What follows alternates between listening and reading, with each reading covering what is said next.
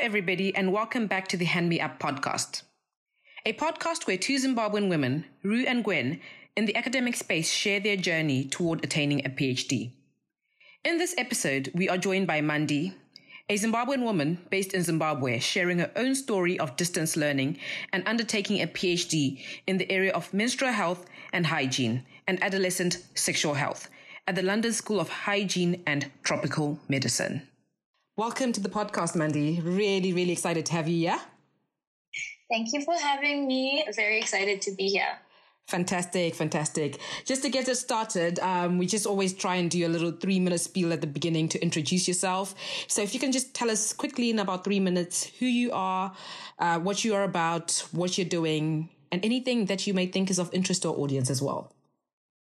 Okay, awesome. So like you said, my name is Mandi. I am a PhD research fellow with LSHTM based in Zimbabwe. So in Zimbabwe, I work with the Biomedical Research and Training Institute. I am now in the last year of my PhD, and the focus of my work is sexual reproductive health, but specifically looking at menstrual health outcomes amongst young women aged 16 to 24 across Zimbabwe. So the past 2 years, I've been working with an amazing team and we've been conducting a cluster randomized trial across Zimbabwe where we offer free sexual reproductive health services to young people aged 16 to 24. And part of those services are menstrual health. And I'm looking specifically at how the intervention affects a change in knowledge, practices, and perceptions around menstruation, but also looking at product choice and looking at pain management amongst women in Zimbabwe. I guess I would call myself a feminist and someone who definitely from a very young age has always advocated for women's health and for women's rights. And that's a bit of me, I guess. Thank you so much. I hadn't realized you're in your final year, so I'm really excited for you. Really excited. And also your PhD area for me is just really interesting on a personal level because maybe it might be sharing too much, but I was diagnosed with endometriosis at some point. Now I can speak about it in past tense because I was one of those people who managed to actually get help. And I remember suffering with dysmenorrhea in high school. Fun fact, audience, Mandi and I went to the same high school again. Yes. Another Arundel girl in the house. And I was one of those girls when, during my cycle, I would always be that word always just makes me struggle saying it. Anyway, I would always be out of the game, let's put it that way, and in sick bay the whole time. And I was one of those girls who'd have to sometimes get morphine injections and everything. So wow. It's just really exciting knowing that, there are people out there who are looking out for us Zim women in particular and exploring this research area. Yeah, so without talking too much, Rue, back to you, Mandi, as well. If you could please just detail a little bit about your journey before the PhD. So perhaps if you can share with us what you studied prior to your PhD and how you arrived at this area of study.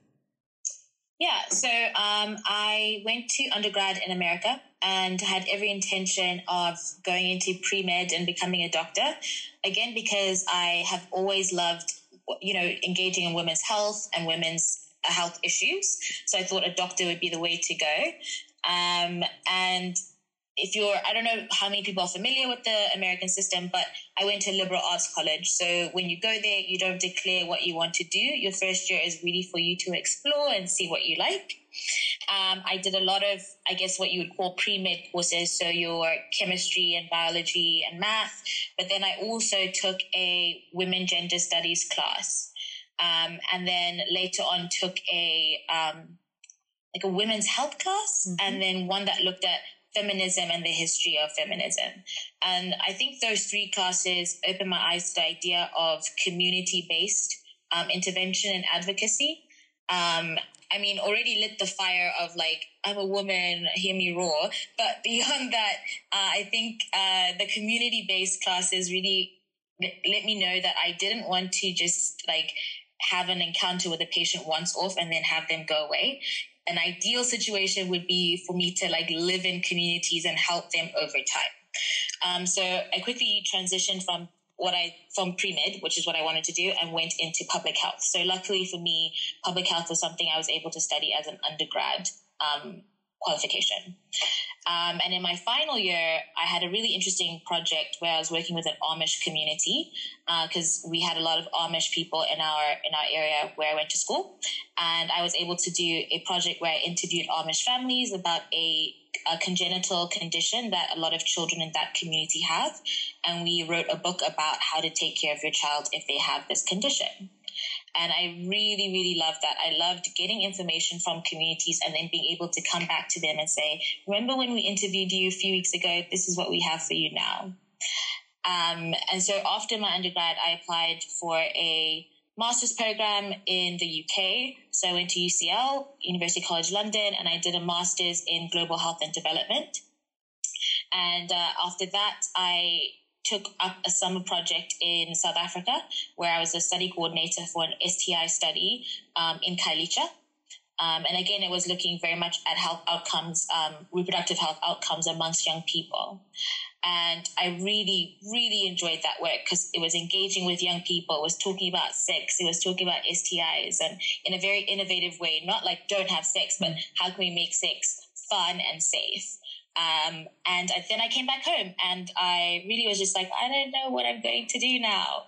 And had coffee with another Arendelle alumni and told her about my work. And she said, hey, send me your CV. I feel like there's someone you should talk to. And so, I mean, just to say, if you know people, definitely make connections, like go for coffee with people, send an email, because those things really, really, really do work. And I sent her my CV. I went to a meeting about Chiedza before it started. So Chiedza is the study that I've been working on for the past 2.5 years. And because I had worked on something similar in South Africa, I had a lot of things to say. You know, I had a lot of opinions based on past experience. And the sort of principal investigator was just like, hey, are you interested in a PhD? And I was like, no, that's not really what I was looking for right now. Because it was really daunting, right? Like, I think a PhD can be very intimidating. And I knew I wanted to do one at some stage. I just didn't think that the opportunity would present itself so early for me. And yeah, so then I applied and I got the placement and I acquired funding. And at the same time, I'd gotten an offer to do sort of like a scholarship program in America. And I remember being at a crossroads of like, what do I do? And I remember having this conversation with my dad, and he said, you know, never ever in your life is someone going to pay you to go to school and study what you love. Like, you can go to America at any time, but to do this and get this qualification and enjoy what you're doing and get paid for it, you can't say no to that. And I remember that conversation, and I'm so grateful that I had that conversation with him.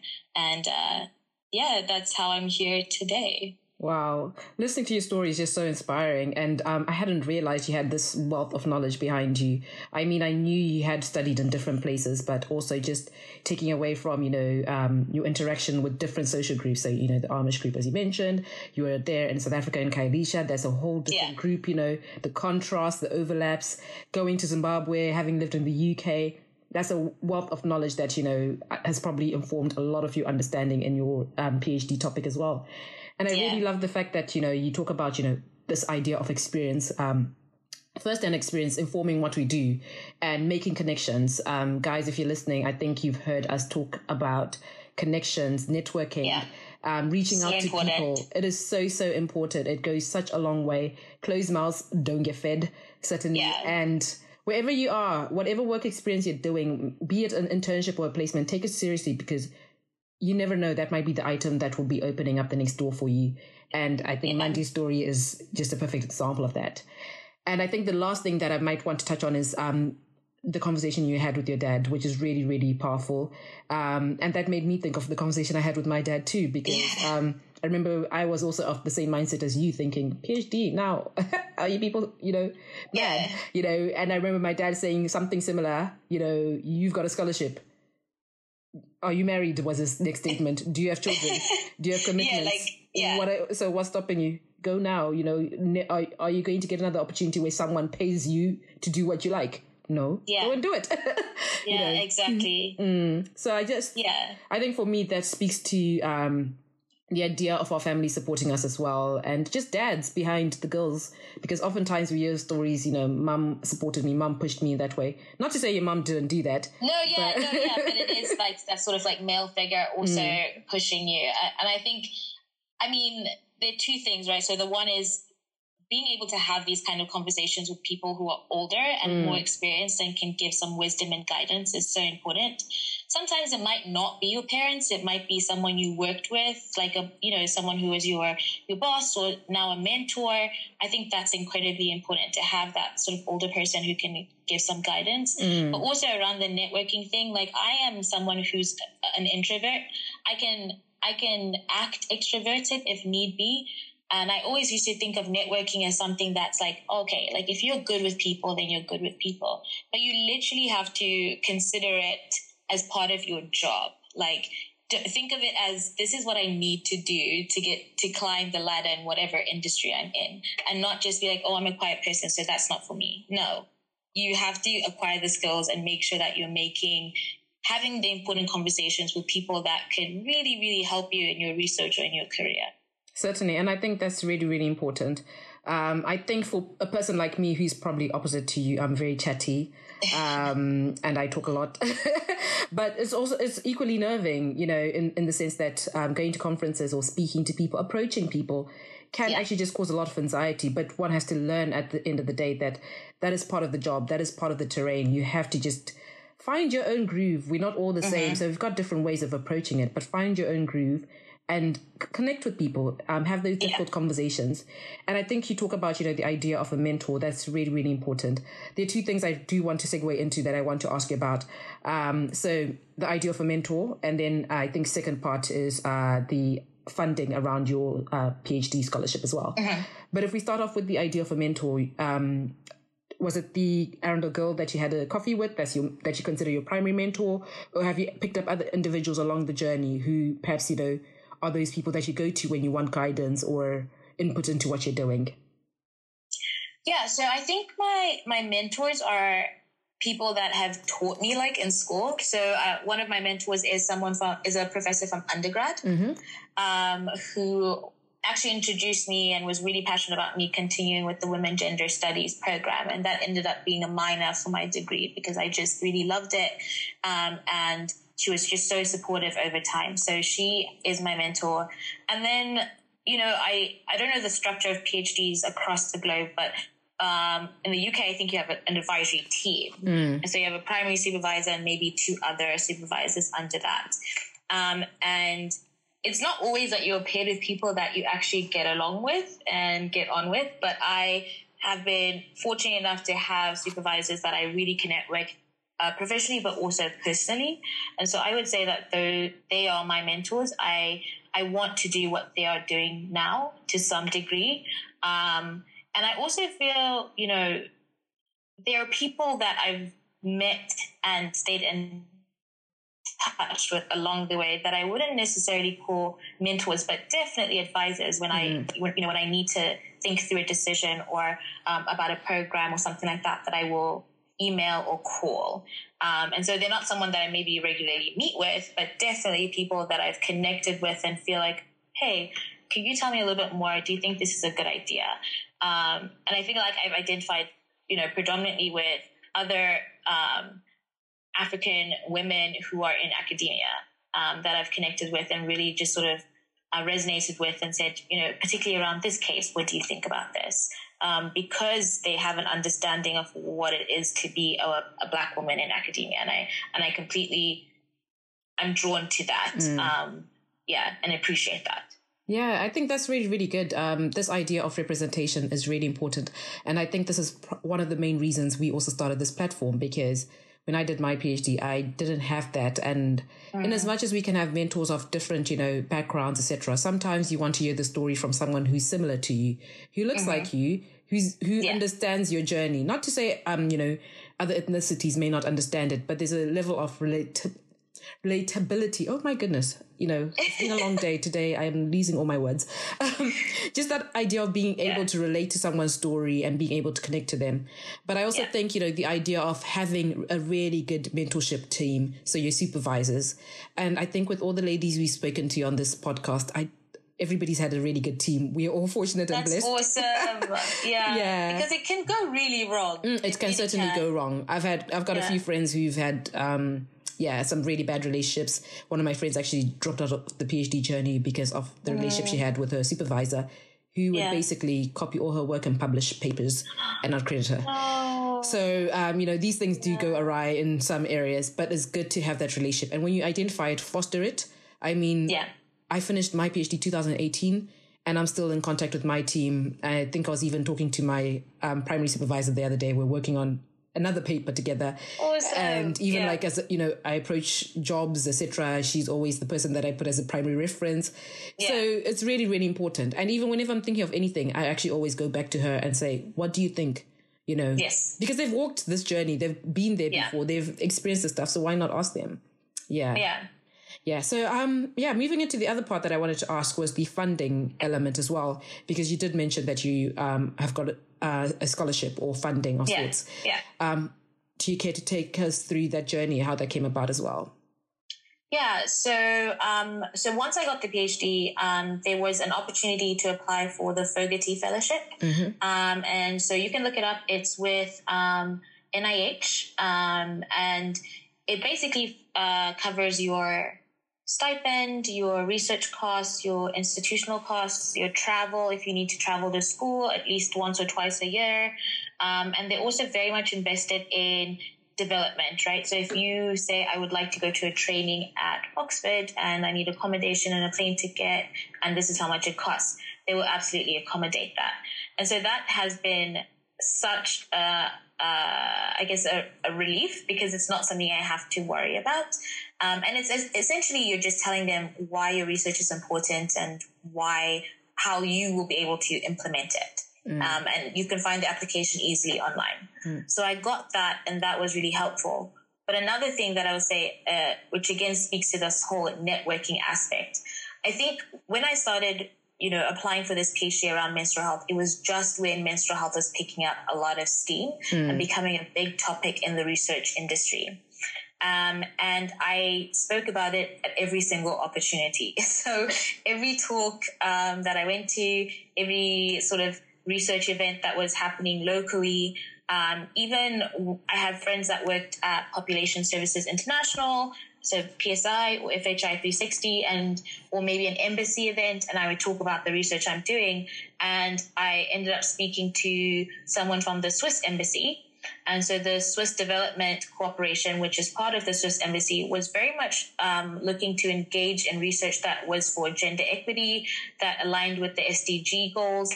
And so I told them about my work, and they ended up giving us quite a bit of money that funded the whole menstrual health component of Chiedza as a study, not only my research, but the whole study over the past 2 years. And so that literally came from a conversation that happened over time, and just fostering that and giving them a proposal and having more conversations. And then that facilitated, funding for a whole program that's helped numerous amount of women across Zimbabwe, providing them with menstrual products, but also allowing for my research to expand beyond just Harare. So I was like MASH East and Bulawayo as well.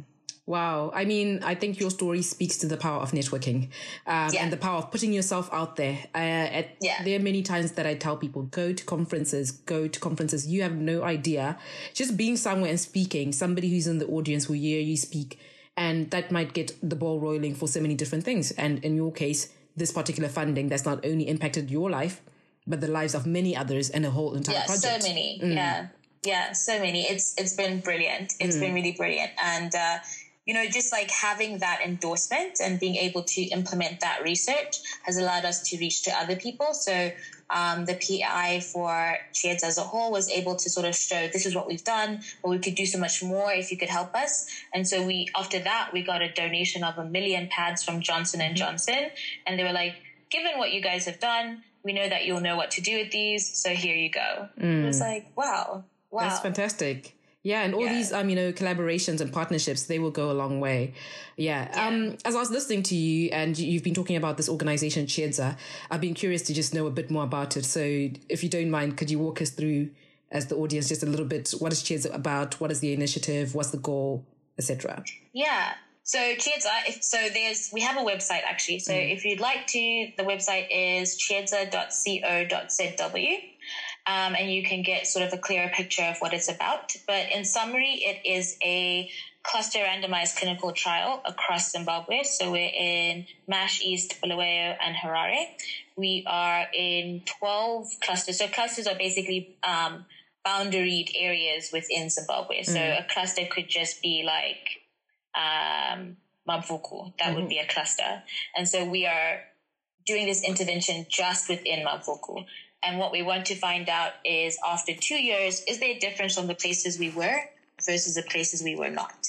And like I said earlier, we are giving out a comprehensive package of reproductive health services to both men and women aged 16 to 24. So family planning, STI testing and treatment, HIV testing and treatment, menstrual health specifically for women, condoms, we're giving out condoms and counseling. And then before COVID, we wanted to make the environment very youth-friendly. So we have games that people can play, we have music, we have TV, we have books that people can read. So it's not like you're just coming to get tested or coming to get condoms. It's a place where young people can hang out, interact, get information, but also seek health services. Sounds really, really good. I'm really glad to hear about that. And also that it's not just targeted at women. It's also, inclusive in the sense that, other genders are included in there. And the sex education and the, information you're sharing on menstrual health is not just, targeted to one particular group. Because in society... Actually, when we do the sessions, like the team is... So the implementation team is both men and women. And they are like the male youth workers or the male community workers that do the menstrual health teaching are just brilliant. They're so good at it. They talk about everything to do with menstrual health. They talk about how to use the cup, how to use reusable pads. And then the sessions themselves are both young men and women. And it's been really interesting to watch that because the men are so engaged. Like they want to know about menstrual health. And I guess the girls are a little bit more shy. Maybe because, there's always that sort of thing, like we don't talk about this. Yeah, there's a stigma in society about, it's your but I think dirty it helps secret. for them to see the boys be so enthusiastic about learning, not teasing, not making fun, but genuinely trying to understand how this thing works and how it affects women. And by the end of it, the girls are a little bit more comfortable and ask questions. And it's a great sort of visual to see how over time, if you encourage and support menstrual health education and engagement, things can change. Yeah. And I think that's important, especially in our society, because, for example, for me, my dad was really open with it, but that was pushed because my mom had passed away. So there was a period of time where it was just me, my dad, and my brother. And so we had to have these conversations. And, I remember the one time a Kotex advert came on TV. And my dad just used that as a way to introduce the topic and just say to my brother at the time, do you know what that is? Okay, so I'm going to sit you down. I like that. Yeah, and talked about it. I mean, I know it's not common, but he realized we had to do this. And he knew that, I had, at that time, it was still just dysmenorrhea. And he wanted my brother to just know what to do in case, I would pass out a lot because of the dysmenorrhea. Wow. And I remember in high school, my dad would often buy my pads. There was a time even in Fife Avenue, at Fife Avenue, Strathavon's. Fife Avenue or Strathaven, whichever, some spa. I'd forgotten to buy my pads. My dad went back to the aisle, brought them to the till, and even the till operator was looking at him like, what? Those are lady things. My dad's like, that's my daughter. And he would often come to Arundel because I was a boarder and bring me my sanitary pads and things like that. He wasn't scared. Awesome. Yeah. And I even remember because I used to pass out quite a bit. The one time I was in TM Supermarket where I grew up in Chirezi and I passed out and I was with my brother. And my brother knew what to do. He was 14 at the time. But he knew what to do, and went to the store manager, explained, this is what's happening. Can you call an ambulance? My sister's not feeling well, blah, blah, blah. And I think, there was a lot of value in that because my dad had spoken to my brother about it. He wasn't, scared of it. It wasn't a subject that was, out of the blue, which meant I was able to access a gynecologist really early on, age 16, and then start finding out what was wrong. That's how I managed to get access to specialists really early on, etc. And that's so rare, right? Because most times you're told this is just what happens. This is just what it is. Yeah, I went, for scans, all sorts. My dad pushed it and made sure, I went out there. And then by the time my dad remarried, my stepmom's best friend is a doctor. So she then decided, let's push this agenda. And by the time I went to study in Switzerland, she did some research on my behalf and found out who the best gynecologist was there, which gave me access. And that's how my issue was resolved. But I think it started with my dad just being very open at the beginning and not having any stigma around. Like, I was put on the menstrual pill, I think age 15, 16, just to try and control hormonal balances. And I remember the relatives were like, "Oh, why are you putting her on the pill at that age? That she's going to be sexually promiscuous." Yeah. And these conversations are important. And the irony is, I actually didn't get active until much, much later in my life. But my dad was confident enough for me to get on the pill because he understood that at the end of the day, we need to help return or find a way forward. And he wasn't shy about talking about these things. But anyway, I could go on forever. So just got to put it out there. I love that story though. That's great. Yeah. There's so many interesting bits in your story and your journey. I think most so because it just resonates. But I think maybe I'd like to ask more of the discipline-specific questions. So, for example, what faculty does your research topic sit in? And also, I think you talked a bit about, your data collection. So if you could walk us through perhaps some of the approaches that you've gone about, some of the stories around your PhD and what you've found, what you've explored, etc. Yeah. So originally, we did not have a research question, right? So what we did know is that in order to address the reproductive health needs of young women in Zimbabwe, we need to include a menstrual health component. So before, when we were sort of forming what the study would look like, we had workshops with young women and young men, and they were very participatory. So we're just trying to engage with them, get information from them because they know more than anyone else what they need. And so we asked them, if there was this perfect service where you could get anything for free to do with your health, what would you get? And overwhelmingly, all the women said, we need pads. They didn't actually say we need menstrual health. They were like, we need pads and we need education about periods. So it was really clear that if we're going to try and get women to come to our service, we need to include menstrual health. And then it became, what does the menstrual health intervention look like? And I think overwhelmingly people want disposable pads. That's what we're used to. It's easy to use. But because of the huge need in Zimbabwe, we didn't want to become like a dispenser for the community, right? We are working specifically with this age group. We don't want people to come and get pads and then sell them to other people in the community or give them to their mom or give them to their cousin who lives far away because there's such a need. So we stuck with reusable for sustainability, but also for accountability. So if you are coming to our service and you are taking a reusable product, you are the only person that's going to use that product. And also, once we leave, you'll still be able to use that product. So we thought a lot around the sustainability of the project and also what's needed. Another thing that I think people don't really think about or talk about when it comes to menstrual health is pain. So you're so familiar with that. But when people talk about it in terms of research or keeping girls in school, it's very product-based. But a lot of women were like, beyond the product, actually cloth is not that bad, but I have no way to manage the pain I go through. I don't have medication. I don't know how to manage it beyond just sleeping at home. So we made sure that we included a pain management aspect. So educating on what is deemed normal versus abnormal, and then also ways to manage it in terms of medication, but also exercise or heating pads. So we provided that information, and we also provided pain medication. And then in terms of the research, methods that we're using, we wanted to sort of see when you give people information and you give them a choice of products, because I think a lot of studies have been like, menstrual cups are acceptable. But if you're only giving out cups, of course someone's going to take them if they're free. They're going to take them. Whether they're using them or not, we don't know, but they're going to take them because they're free. So we wanted to look at, if you give a choice, what do they take? And then do they continue to use that over time? So with our study, you can take a product at day 0, and then we encourage you to use it for at least 3 cycles. So that's 3 months about. Only because it takes a bit of time to get used to something new. If after those 3 months you still don't like what you're using, you can change it. So then we're able to assess, if you pick reusable pads, do you continue with them? Does it work for you? If not, why not? If you pick the cup, does that work for you? Do you change it or not? So we wanted to see patterns of use and use over time. And we are looking at that using a biometric system. So when you come to Chiedza, you just put a fingerprint on so that they know you've come in. And everything you take up in that day, so whether you're getting STI testing, whether you're taking up a menstrual cup, everything is recorded.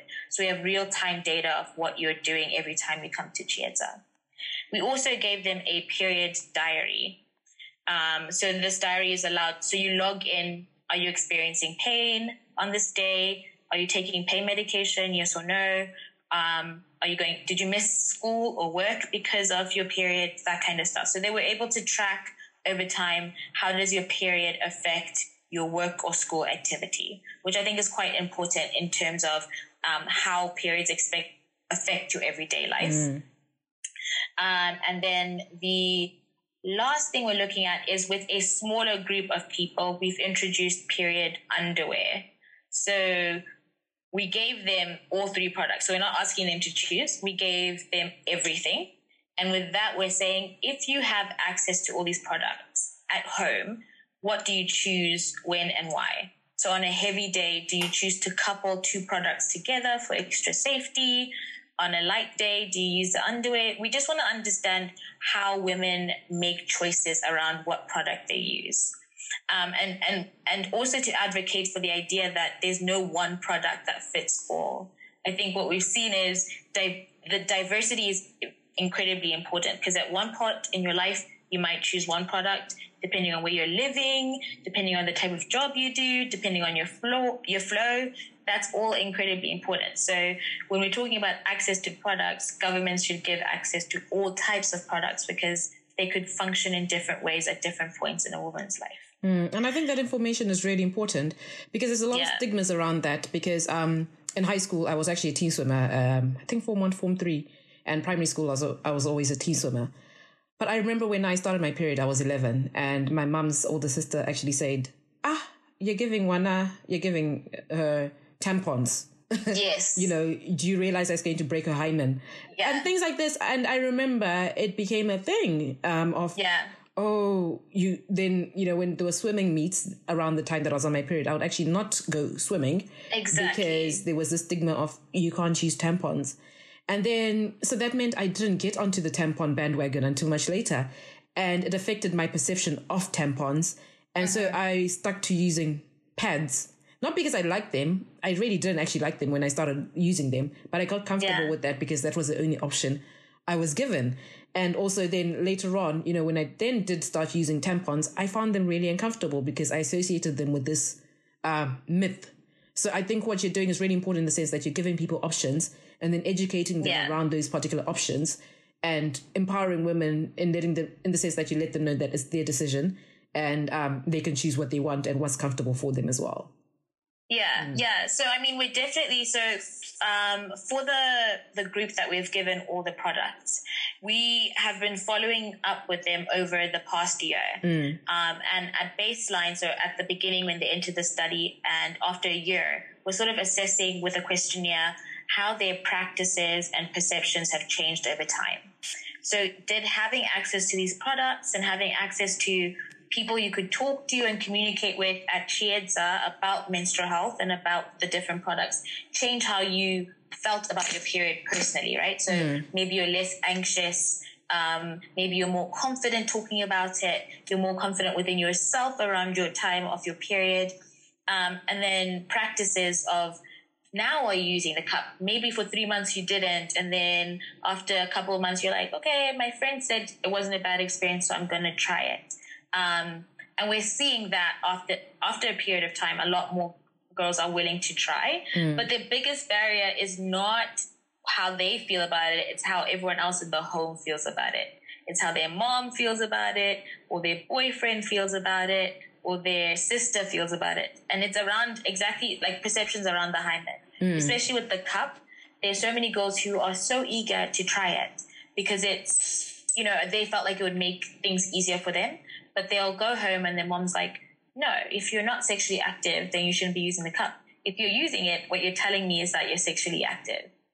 And it's like, no. So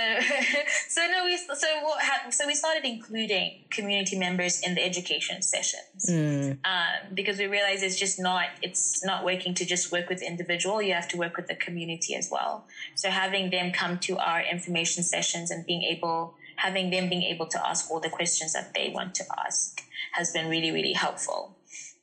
But all of that has just taught me that change takes time. Like we've grown up thinking a certain way for 20, 30, 40, 50 years. Mm-hmm. You can't expect that to change overnight. And I guess what I've learned from the whole experience is that, you inform people and you have these educational programs and exchanges, right, where we're able to feedback. You tell me how you feel, I'll tell you how I feel. At the end of the day, what we want is someone to make an informed choice. If after all the knowledge sharing, you still feel the same way, then good, because now you've made an informed choice knowing everything that's out there, and that's okay. Yeah, I think that's really, really important. And you guys are doing an important job, and I'm really enjoying this. I have to just actually keep holding myself from just asking more personal questions as you're talking. Yeah. So I think the next thing that I might want to also know is just the entry requirements needed for an international student on your particular type of PhD, whether it's things such as, the grades, do they need to be at a certain level, past qualification, work experience or knowledge level, anything that you think is important if somebody was to try and follow in your shoes? Yeah, so with the PhD, I think the biggest thing is knowing exactly what you want to study. Right. So I think when the application came about, it was a lot more about what is it that you feel like you're going to bring in terms of new knowledge to this industry or to this sphere, and why do you think it's important? So if you come in with a sort of good idea, an idea that you've clearly done some research on to say that there's a gap in this knowledge base, and also you've done your research on the school and on the faculty and on the staff member that you want to mentor you, that's by far the most important thing. So you've thought through who is best placed to lead or to help me in this study. I've looked up their credentials, I've looked up their past experience, so I'm going to reach out to this professor. And then why do you want to study it? Why is it important? I think those are critical. In terms of qualifications, I didn't feel like the grades were necessarily as important as the qualification. So if you have a master's, if you have an undergrad and a master's, that's what is important. More so, I think, is what is your work experience? What are you bringing to the table? What skills, are you skilled enough to do this work that you're saying you're going to do? And how can you show me that? It doesn't necessarily mean that you've got the best grade in your epi class, but what work experience have you done that you're bringing to this PhD? The UK PhD, or at least with LSHTM, there's a lot of room for you to develop yourself in the PhD. So you can say, I don't have a lot of qualitative skills, but I'm going to take this class and this class and this class, and I have this background that would lend to me understanding how to go about this practically. So I think that if you have an understanding of what you want to study and why it's important, you've identified mentors or potential supervisors, and you've reached out to them and gotten their support and input, and you're able to sort of show your work experience or study experience that would lend itself to you having the skills to be able to achieve what you're saying you want to do, then those are the things that they look at most critically. And another point to the whole networking front is, those letters of support. Having people you've worked with prior really vouch for you and say, this person is hardworking. What they don't know now, they will learn and they will achieve what they're saying they will. I think that's incredibly important and holds a lot of weight within your PhD application. Yeah, and I think that also speaks to the idea of, having a lot of grit and determination, because I've said time and time again, a PhD is not really a test of your intelligence. I think anybody who gets, accepted onto a PhD program already has a level of intelligence. You're all at the same level. But what separates people is your ability to engage, your commitment to the journey, your ability to just buckle down, get into it. It's not easy by a long shot. It's not easy. But I think what counts is when you are down, are you able to just continue going? And that speaks to, the idea of the passion. When we spoke earlier on, when your dad said, you get paid to do what you love. If you don't love it, I promise you a PhD will be really hard. You probably won't even get through it. You have to love what you're doing and you have to enjoy it. You have to have a passion about it. And the mentors, etc., all of these things that we're talking about, they go a long way. Get some work experience in the area that you want to work in. We're not saying go be a researcher. You can't get that immediately, but intern in some of those spaces, find out if that's your true passion. Get people under your wing who perhaps talk to you about the journey. People such as us, just find out as much as you can about the journey. I think it goes a long, long way in terms of surviving the PhD journey. Yeah. That grit part. The grit. Yeah. So, I mean, now that you're in your final year, which is an amazing achievement. Thank you. I'm like, I see the finish line. Oh, the final year, though, I don't want to scare you, but you know what? You'll be seeing the finish line and you will still have moments of, I can't. I remember even a month before submitting my final draft, I was just like, you know what? No. I'm done. No, I'm done. Just take this thing away. And I had friends who actually quit in the final year. Because it's just... Wow. I don't know. A PhD can really, really rinse you at another level. Yeah. It puts you through the ringer in so many different ways. I don't know. But despite all of that, as you look back on your journey and everything, are there things that, you were surprised by on the journey? Were your expectations of a PhD accurate or met, etc.? I think what I was most surprised by is how... Like you said, to get to the level of a PhD or like you've been accepted for one, you are like smart, you are capable. But I think you have to get used to correction, right? Like when you write your paper, when you put in, I guess an amendment or whatever, ethics approval, it's never ever going to be like, you're never ever going to get someone who says, perfect, this is great, thank you. You're always going to get feedback that's like, this is great, but like change everything. Or I know I said this before, but change it back to what it was. Get used to the red marker. Don't fight it. And sometimes, I think if you've come from, especially if you've come from institutions like Arundel where, your mark of doing well means getting it right the first time. You do have to understand that nothing will ever be perfect, but if you are going to be putting out knowledge as a expert in whatever you do, then correction is necessary and get used to it. Yeah. It's not a telling of your capabilities or your intelligence, but it's necessary so that when you do put out this product, it's something that you can say it's been validated or it's been rigorously addressed. Yeah. So for me, I think the biggest thing is I didn't realize how much the PhD would be character building. It is a professional qualification, but I think it does impact you very personally on multiple levels. I also, the community you gain throughout the journey when you're writing papers with people, you're engaging on different projects with people, you speak on different platforms with people, the people that you meet who are as equally passionate about the work and the research that you're doing. What you do with those relationships or engagements is really up to the amount of effort you are willing to put in, but those can be very enriching and fulfilling and great support systems and people that you can end up working with, for a long time into the future. And I guess, understanding that I think it can consume a lot of your life, but you need to also during the journey start to think about what's next. Yeah. And I think sometimes it's difficult because it is such a long journey. So you're like, I'm just trying to finish. Like, I can't think about what's next.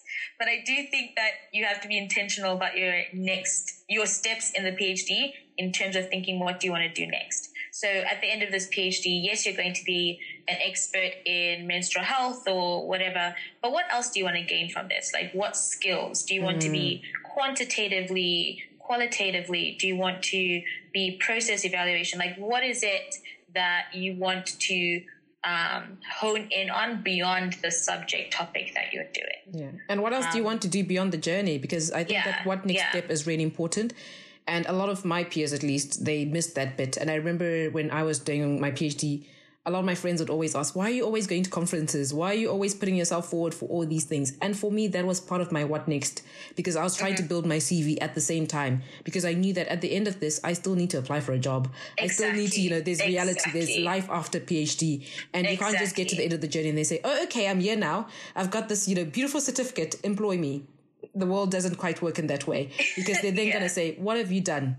You were studying for all these years. What were you doing alongside that? Yeah. Oh, I was just studying only, So going to conferences, speaking, writing, being immersed in those spaces. That's where you actually meet the people who then, will perhaps avail the next step. For me, it was meeting people who were able to perhaps support me. I think even some of my colleagues at my first, full-time job were people I met on conferences, at conferences.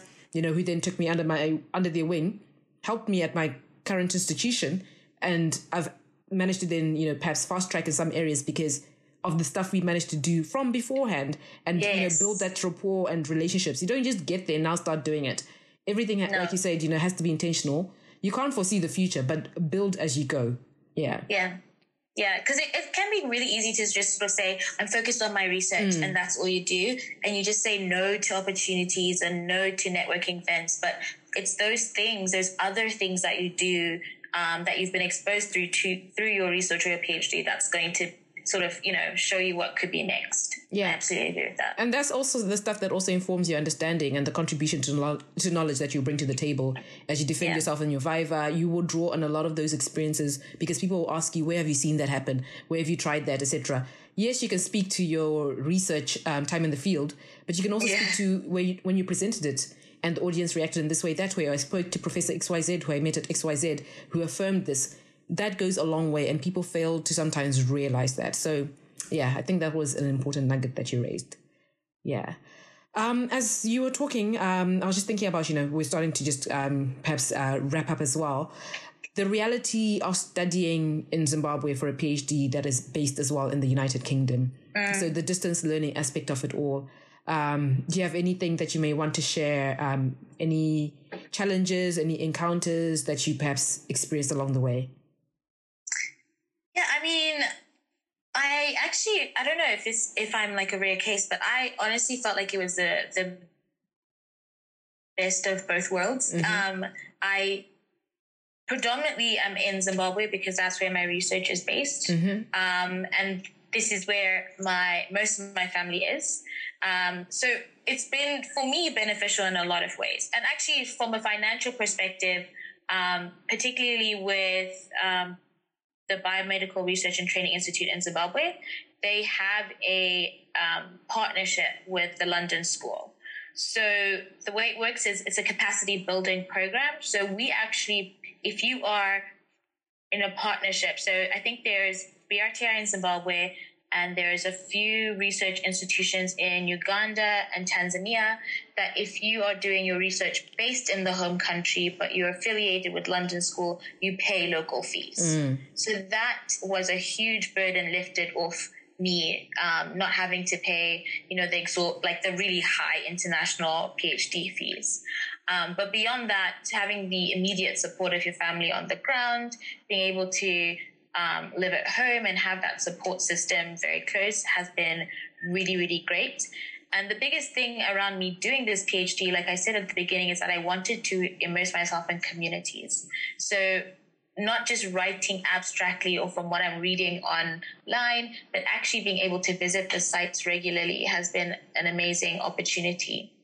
I guess some of the challenges, and probably a more pronounced because of COVID, is not being able to be close to my supervisors, especially as we're sort of looking and analyzing the data. So obviously now grounded in Zim, where I had plans to be in London so I could focus on writing and analysis and be engaged more with my supervisory team, which is based in the UK. That's been difficult. And also, I think the other thing is when you're on the ground, things always come up. I don't know other people's experiences with writing, but I just need to be like away. You need a writing retreat. And just be by myself. But if you're in the office every day, there's always going to be something to do, someone who needs your help with something, someone who needs your informational guidance on something. So that sort of busyness of being on the ground all the time can be challenging. But honestly, I feel for me it's been a really, really good arrangement because I do get to be at home and do the work. And hopefully when the world opens up again, I'll be able to be in London and take some time away and focus on the writing and the analysis and have the support of my supervisors like in the same building, or on the same floor, because that does make a difference as opposed to discussing things over email or over a Zoom call. Yeah, and I think that last leg of the PhD, you do become a bit of a hermit or a recluse in a way. And a lot of people do. I'm looking forward to it. Yeah, I really am. It's necessary because you just really have to hone in and just focus. So a writing sabbatical, I think a number of people end up going on those, or writing retreats, etc. Every now and again, just plug up. But whilst you're still in Zim, I mean, if it's worth it, try apply for 3 days here and there where you can just go to a library somewhere or even out of town and just plug yourself in it and be offline. Absolutely. I definitely, if travel's not possible, I definitely plan on just going out of town. Or even getting an Airbnb locally, just like being offline and saying I'm taking a week away to focus on my writing. Absolutely. And I think that's really, really important. Yeah. So again, this takes us into the next step, which is also something you touched on early on about, the what's next, step. Yeah. So, I mean, without being too intrusive, do you have any, plans around, your future career options, aspirations, or even if it's not yours, the careers that are available in your particular space, if somebody was to perhaps follow in your shoes, what can they expect to do after a PhD? Yeah. So I think within the menstrual health space, there are many ways that you could take it. You could go into academia and full-time research. That's definitely an avenue. There's so many things that are yet to be researched on around menstrual health, particularly amongst women in sub-Saharan Africa. So there's a lot of space to sort of look into pain, look into bleeding disorders, look into practices across sub-Saharan Africa. There's a lot that can still be looked into. And then there's the tech angle. Like there are a lot of apps that are coming up and developing and growing around period management, tracking your period, fertility. That's a huge space as well. Personally, I would like to lend my knowledge and my skills to tech, but from a sort of women in sub-Saharan Africa spec. I think there's not enough around pain and fertility amongst women in sub-Saharan Africa. I think sometimes I've even had experiences where I ask somebody, on a scale of 1 to 10, how do you rate your pain? And it's like, it's painful, right? Like no one's really asked them, rate your pain. Like there's a scale for pain. It's just painful. It's not painful. You just deal with it. So I would love to sort of go into that industry. And then there's also product innovation. So a lot of scope for how we can make period products better, more sustainable, environmentally friendly. So yeah, I don't see myself going purely into academia. I do sort of want to turn knowledge into innovation from either a product perspective or a tech perspective. But already sort of been incorporated into a few grants that are looking to continue research into bleeding disorders and also capacitating health workers and how to address the menstrual health needs of women in their communities. There's so many examples of women who've gone to a doctor and said, this is my problem, something is not right. And the doctor saying, this is completely normal. And not, because they don't care, but really they just don't have the knowledge or the skills to address some of these things. So yeah, some research here and there, but I think I want to divert into tech a little bit. And then, yeah, I don't know. Beyond that, yeah, I think that's it. Yeah, there's so much though. I mean, like 5-10 years. That's where I'm looking at. So a little bit of research, but mainly turning research into innovation. In your field, I think there's so much to be done. It's still, uncharted territories in so many ways. Yeah. So it's going to be really exciting watching your career and the trajectory ahead of you. And whilst you were talking, I actually was just thinking of plugging your blog. She's got a really, really, really interesting blog called The Bleed Read, and your Instagram page is amazing. I love it. I love it. I love it. Especially when you do your polls and all of that. I think it's super informative, and that's what we need out there. So guys, when we post her episode, we will link all of that. If you also have anything else that you want us to link, if it's about Chiedza or anything that you're doing, do let us know and we'll be able to attach that as well. So guys, do check that out. And as we wrap up, do you have any parting tips that you might want to share with the audience? I mean, I guess I would just say that if you're truly passionate about something, do your research on how you can make it a career. I think when I thought about what I wanted to do, I knew I wanted to work with women. I knew I wanted to work in health, but I never ever thought I would find a PhD on menstrual health. And here we are. So definitely do your research if you're passionate about something and turn it into something that you can build a life on. And then I would say talk about periods all the time, guys. And talk about them with all your family members. Okay? Yes, absolutely. They might be a little bit like, but after a while, they're really going to open up, and it just opens dialogue for so many other things. And it makes life so much easier. I mean, I'm just talking from experience, because I think my dad opening up that door meant it was almost like a whole pass to, okay, I don't have to have my guard up all the time, or if this happens, or if, I happen to spoil myself or whatever, like nobody would be like, it was just, exactly. Yeah. Okay. Life happens. Or if that dad didn't want to wake up or was just sick, nobody was out here saying, oh, she's feeling lazy today, she's not helping. People just understood. So the more conversations we have around these topics, the better. And guys, you're going to have daughters one day, some of you, so don't shy away from the subject. Partners, all of that. Yeah, you got sisters, moms, etc. Don't shy away from the subject. It's not just for women, it's for everybody. Yeah, absolutely. Yeah, it's been brilliant having you on the podcast as well. Super enlightening and a super refreshing topic. So much to learn from. I've thoroughly enjoyed this, and I'm just really excited about your future and final year and everything. My goodness, yeah. The PhD has come and gone really fast, right? Yeah, it has. I think I never knew that 3 years could go by so quickly. It's gone by very, very quickly. I have up until 8 years because it's distant learning and part-time, but I was like, no. Let's get through this. Let's wrap it up. Wow. So you really, oh my goodness, that's an extra achievement. I don't know if people actually get it, that if you've got 8 years and you've managed to cut it in half or less than. Yeah. That is but anyway, we've always known Arundel girls. I'm always out here plugging. Look at you achieving, setting a pace and a standard for people. Yeah. I mean, I'm surrounded by just like power women at work. So it's just sort of like, okay, let's just keep matching the energy in the room. And so, yeah, definitely like working with people that are equally motivated and passionate has been amazing as well. Fantastic. Thank you so much, Mandy. And guys, do check out her blog, as I mentioned. We'll tag it, and do check out her Instagram page and follow her as well. And yeah, thank you so much. Thank you so much. It's been really, really great speaking to you. And I really, really love and appreciate this podcast. Much needed. Fantastic. Thank you.